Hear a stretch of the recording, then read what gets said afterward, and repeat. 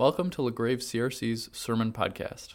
Today we will hear a sermon called Irresistible Grace by Reverend Peter Yonker.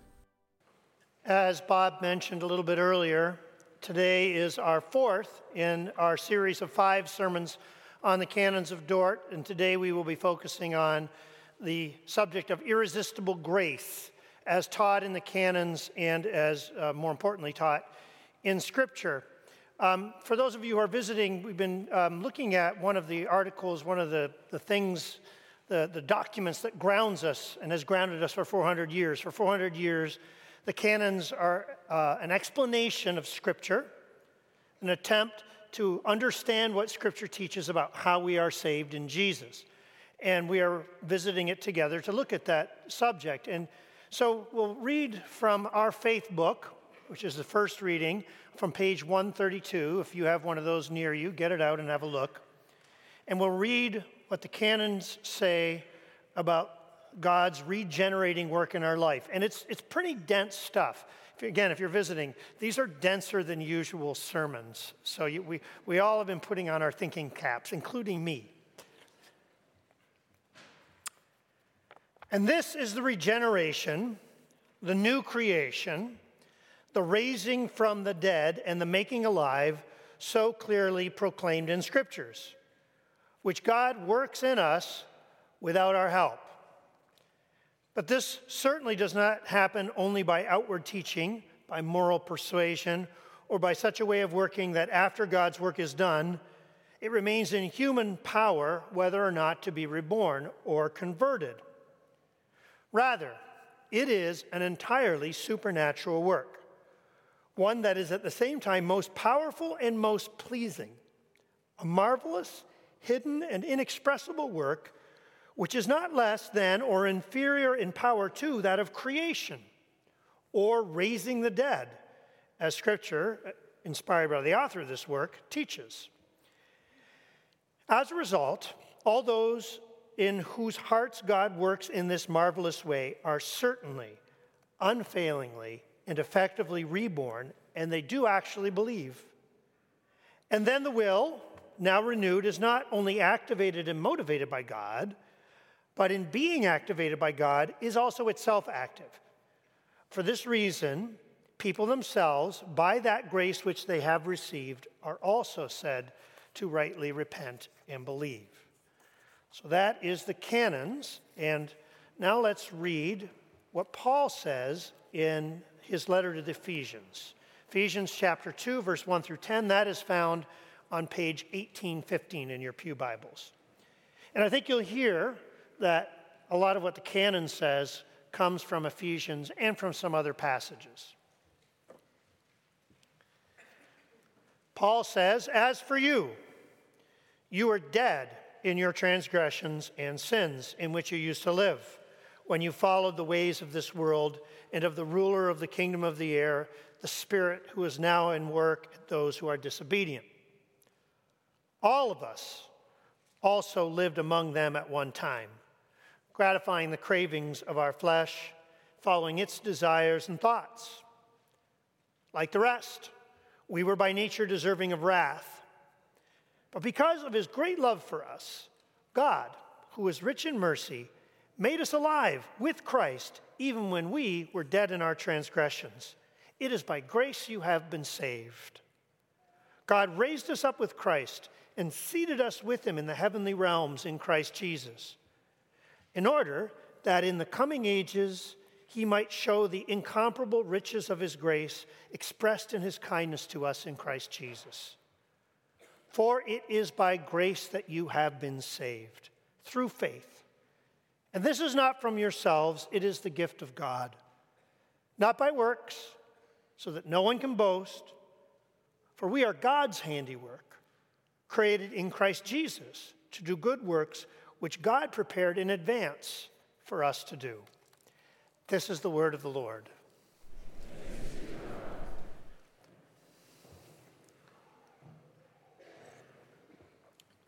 There are some people in this world, some individuals, famous individuals, that when you hear their names are instantly associated with a character trait.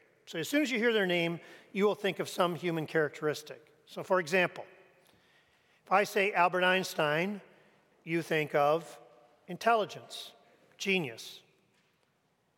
If I say Abraham Lincoln, you think of honesty, integrity, maybe leadership. If I say Usain Bolt, you think of speed. If I say Mother Teresa, you think of Christian service, sacrifice, sainthood. And these are all people, and there are many like this, who've lived their lives with such focus and with such passion and such intensity for one thing, that thing comes to mind whenever you hear their name. It's almost like that character trait is part of their brand, right? To use branding language. You think of them, you think of that thing. And why am I telling you this? Why am I saying this? Well, it's because of verse 7 in our passage. Verse 7 has a really interesting turn of phrase that I don't think I'd noticed until this week when I prepared for this sermon. Ephesians 2, if you grew up as a Christian, is a really well-known passage, right? And we kind of know what it teaches. At the beginning of the passage, it talks about human sin. It's almost like it's proclaiming total depravity again, right? It's very dark at the beginning. But then it gives the good news. God has raised us up by his grace through Jesus. We were seated in the heavenly realms with Christ. We are saved by God's grace to us in Jesus Christ. And then verse 7 suggests why God did that. Now, I don't think verse 7 gives a complete answer to that question. There's lots of reasons we could say why God did that. But verse 7 is a very interesting take on why God saved us in Jesus. He did it in order that in the coming ages, he may show the incomparable riches of his grace. Why did God do that? Why did God save us? So that in the coming ages, when people think of God, they will think of his grace, the incomparable riches of his grace that he lavished on us in Jesus. In the coming ages, when people talk about God, the character trait that will jump to their mind is grace. Grace will be like God's brand. People will say, oh, the God who sent Jesus Christ, that God, he's a God of amazing grace. And if you think I'm overestimating that, you should know that it's not the first time in the book of Ephesians that Paul has made that kind of association. If you go back to chapter 1, in chapter 1, verse 6, he essentially does exactly the same thing. He says that God has saved us in Jesus and blessed us in the heavenly realms with every spiritual blessing. And then in verse 6, says, why has he done this? To the praise of his glorious grace. God wants us so that when people think of him and when they think of his name, they think of his grace. Grace is central to God's brand. Philip Yancey tells a story about C.S. Lewis. Philip Yancey, of course, has written a lot about grace. He tells a story that there was a comparative religions conference. So scholars of religion were all gathered somewhere. I don't know where it was, maybe Oxford. And they were in a seminar, and they were arguing about what was unique about Christianity. Is there anything, these scholars wanted to ask, that makes Christian faith unique among all the religions of the world? And they talked about the moral code, and they said, oh, no, that's not unique. All religions have some sort of moral code. What about the incarnation, God becoming man? Well, that's really special, but there are other religions that have stories of God's becoming people. Well, what about the resurrection? Again, incredibly important to us, but not completely unique in religions. There are other religions that have resurrection stories. So they were having this argument. They're going round and round. C.S. Lewis walks in the room, hears what they're arguing about, and says, oh, it's easy. I can tell you what's unique. It's grace. It's grace. And the scholars thought about that for a while, and they agreed. It is grace. God's grace in Jesus Christ. A God who shows grace is unique to our faith. This beautiful thing is at the center of who he is. It's what he wants us to think of when we think of him. And because it's what he wants us to think of when we think of him, it's also what he wants people to think of when they think of us. We are called to glorify God's name, to magnify his name. What does that mean? That means when people see us and hear us, the things that make God's name great appear in us. It is God's desire that When he sees the people of LaGrave, he goes, oh yeah, LaGrave Avenue Christian Reformed Church, those people, they are really into grace. They love grace. What is this grace that we're talking about? If you grew up in the church, you hear it all the time. Maybe you think you understand it and you know it, but let's not take anything for granted. What is grace? How shall we redefine it? What is this grace that God wants us to understand is at the center of his reputation? Well, over the years, you've probably heard some different definitions that people give for grace. One that I've heard a lot, I think I heard it in seminary even, was unmerited favor. Grace is unmerited favor. So if you show kindness or favor to someone who doesn't deserve it, someone who hasn't merited it, that's grace. You do it freely, they haven't asked for it, you're showing grace. That's a definition. Is that an adequate definition of Christian grace as revealed in Scripture? I'm not so sure that it is. And let me try to explain why. Okay, suppose it's midweek here at LaGrave. I'm in the office. It's near lunchtime. And I say to Bob, Bob, I want tacos for lunch. I'm going to the taco shop. I'm going to get 3 tacos. Bob, you want me to get you some tacos? And Bob, who loves tacos, says, yes, Peter, I want you to get me some tacos.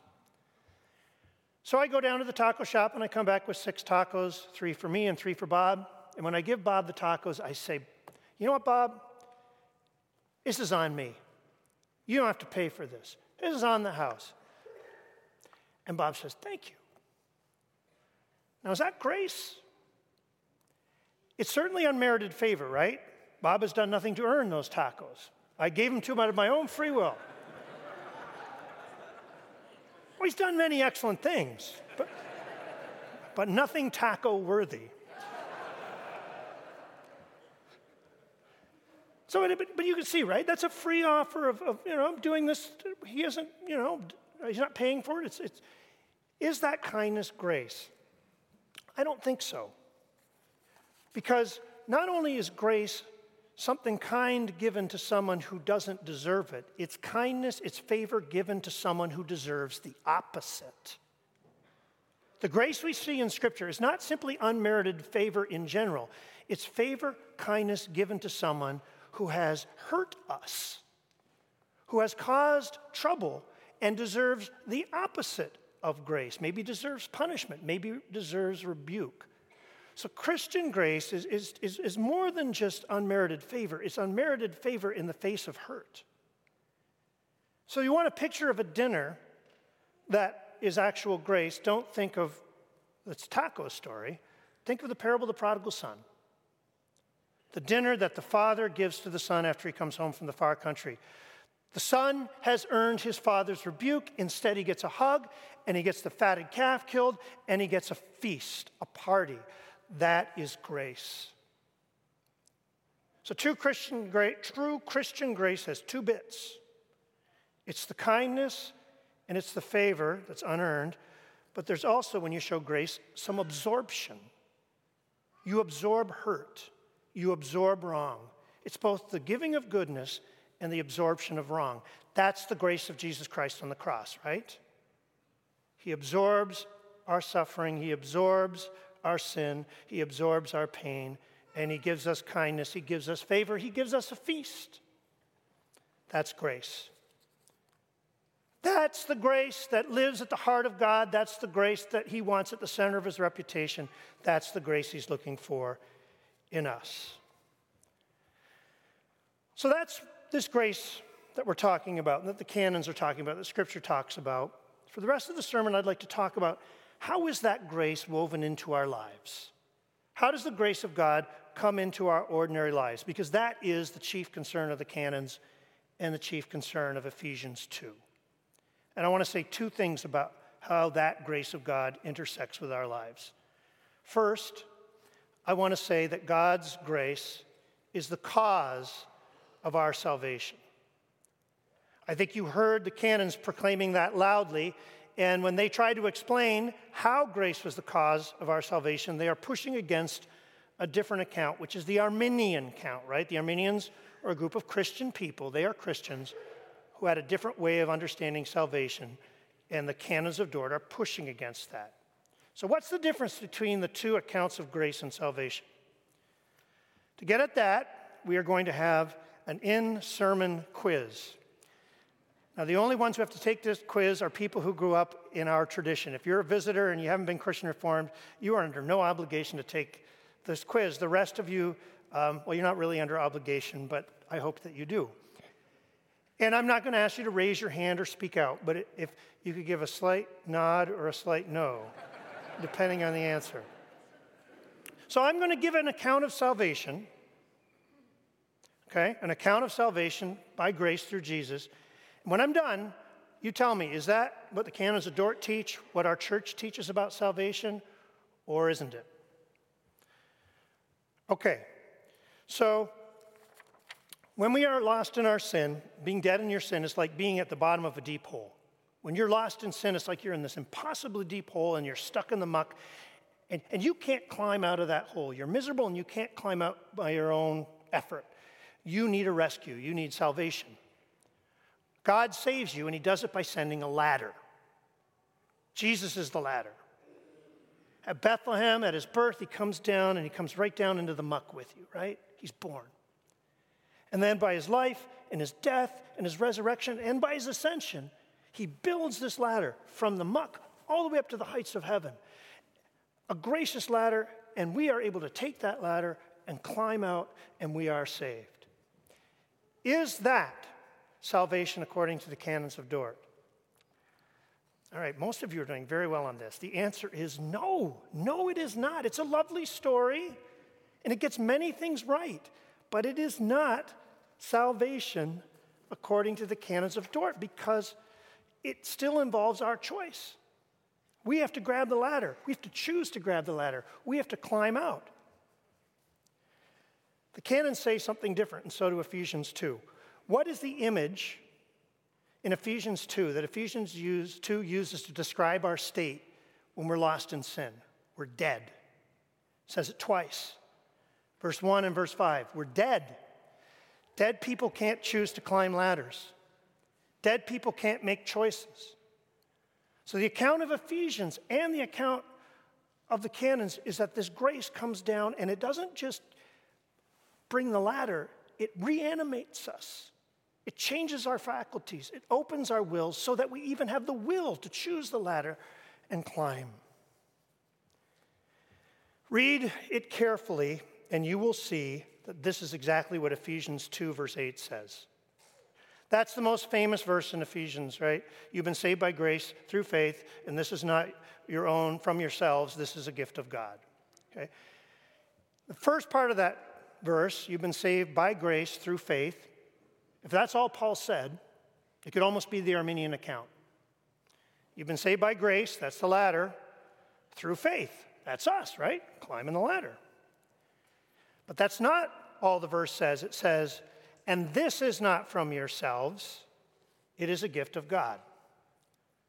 What does the word this refer to? I apologize for getting grammatical with you, but sometimes if you want to do it right, you got to get grammatical.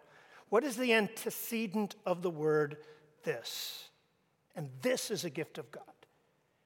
You are saved by grace through faith, and this is not from yourself. It's both the grace and the faith, right? It's both those things. They are both a gift. It's not just the ladder that saves you. The ability to choose the ladder, both the grace and the faith, it's all from God, say the canon, says Ephesians. It's like what we read in the paragraph I read from the canons. Salvation is an entirely supernatural work.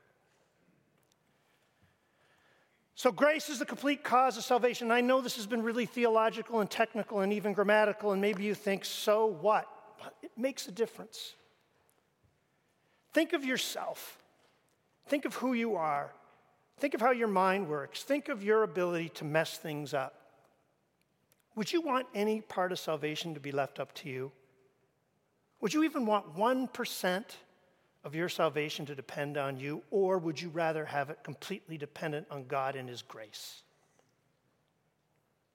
I would choose God and his grace every time, and I think you would too. And that's the good news. So grace is the cause of our salvation. The second thing I want to say is that grace also continues our salvation. The story of Scripture is not that once you're lifted out of the hole, God says to you, congratulations, you're saved, now go out there and be good, and I'm watching you. No. The story is that God's grace continues to be the central operating principle in your lives. Everything you choose, everything you do is hemmed in behind and before by grace. It's grace along the whole journey. That's verse 10 of our passage.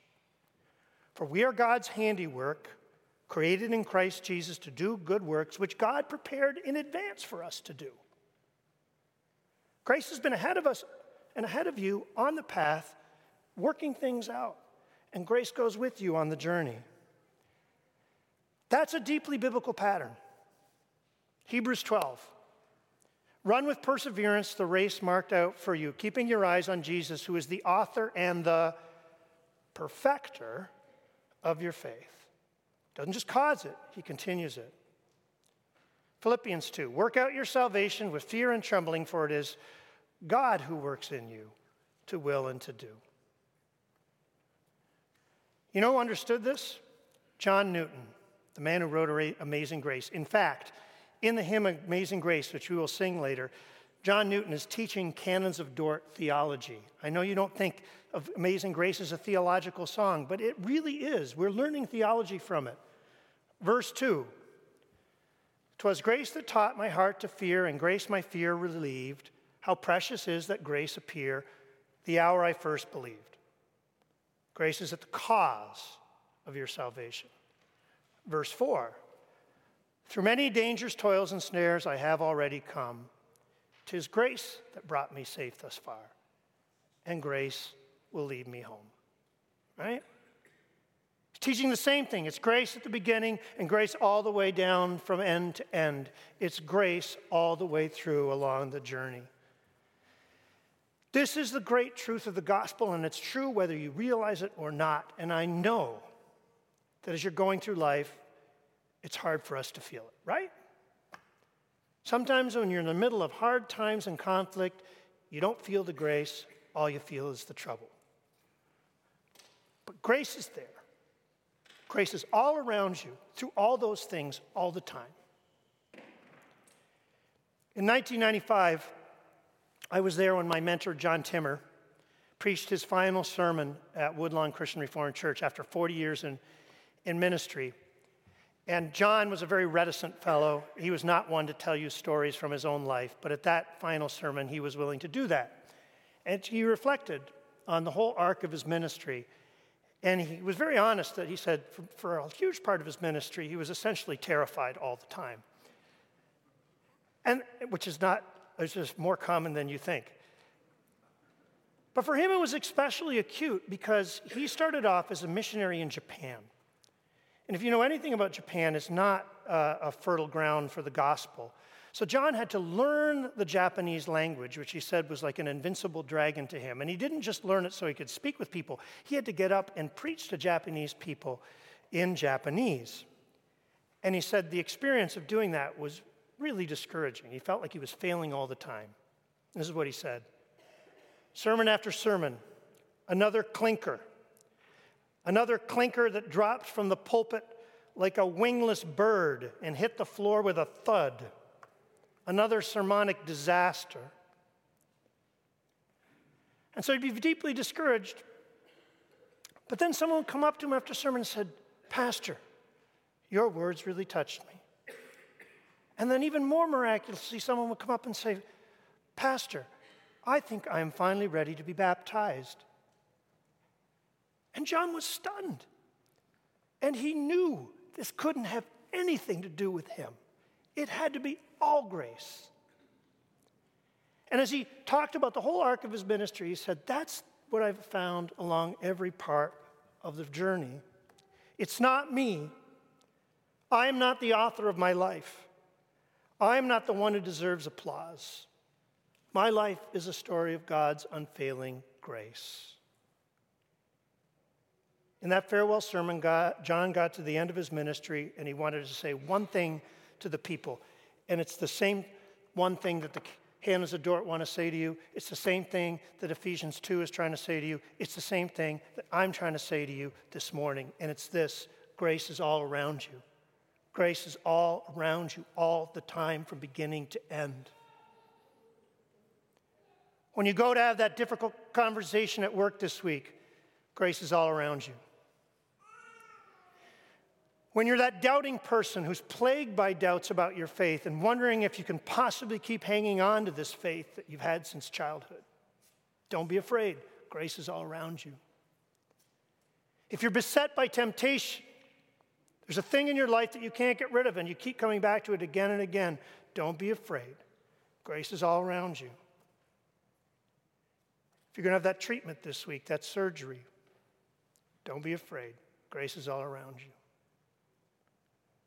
You are God's handiwork. God is the craftsman and grace is his tool.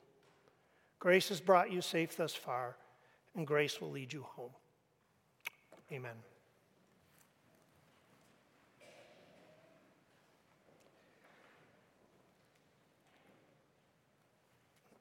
Lord God, we thank you for your amazing grace that has saved people like us. We are keenly aware of the deep hopes of our heart, Lord, and we're also keenly aware of the ways in which we fail and fall. Thank you for the gospel, Lord, that you are stronger than our falling, and your love is deeper than any depth to which we can fall. Thank you for the blood of your Son, which has given us this undeserved grace and absorbed so much of our misdoings. Lord, I pray that this church and all the people in it may be known by your grace. Amen. This has been LaGrave CRC's Sermon Podcast. Thank you for watching.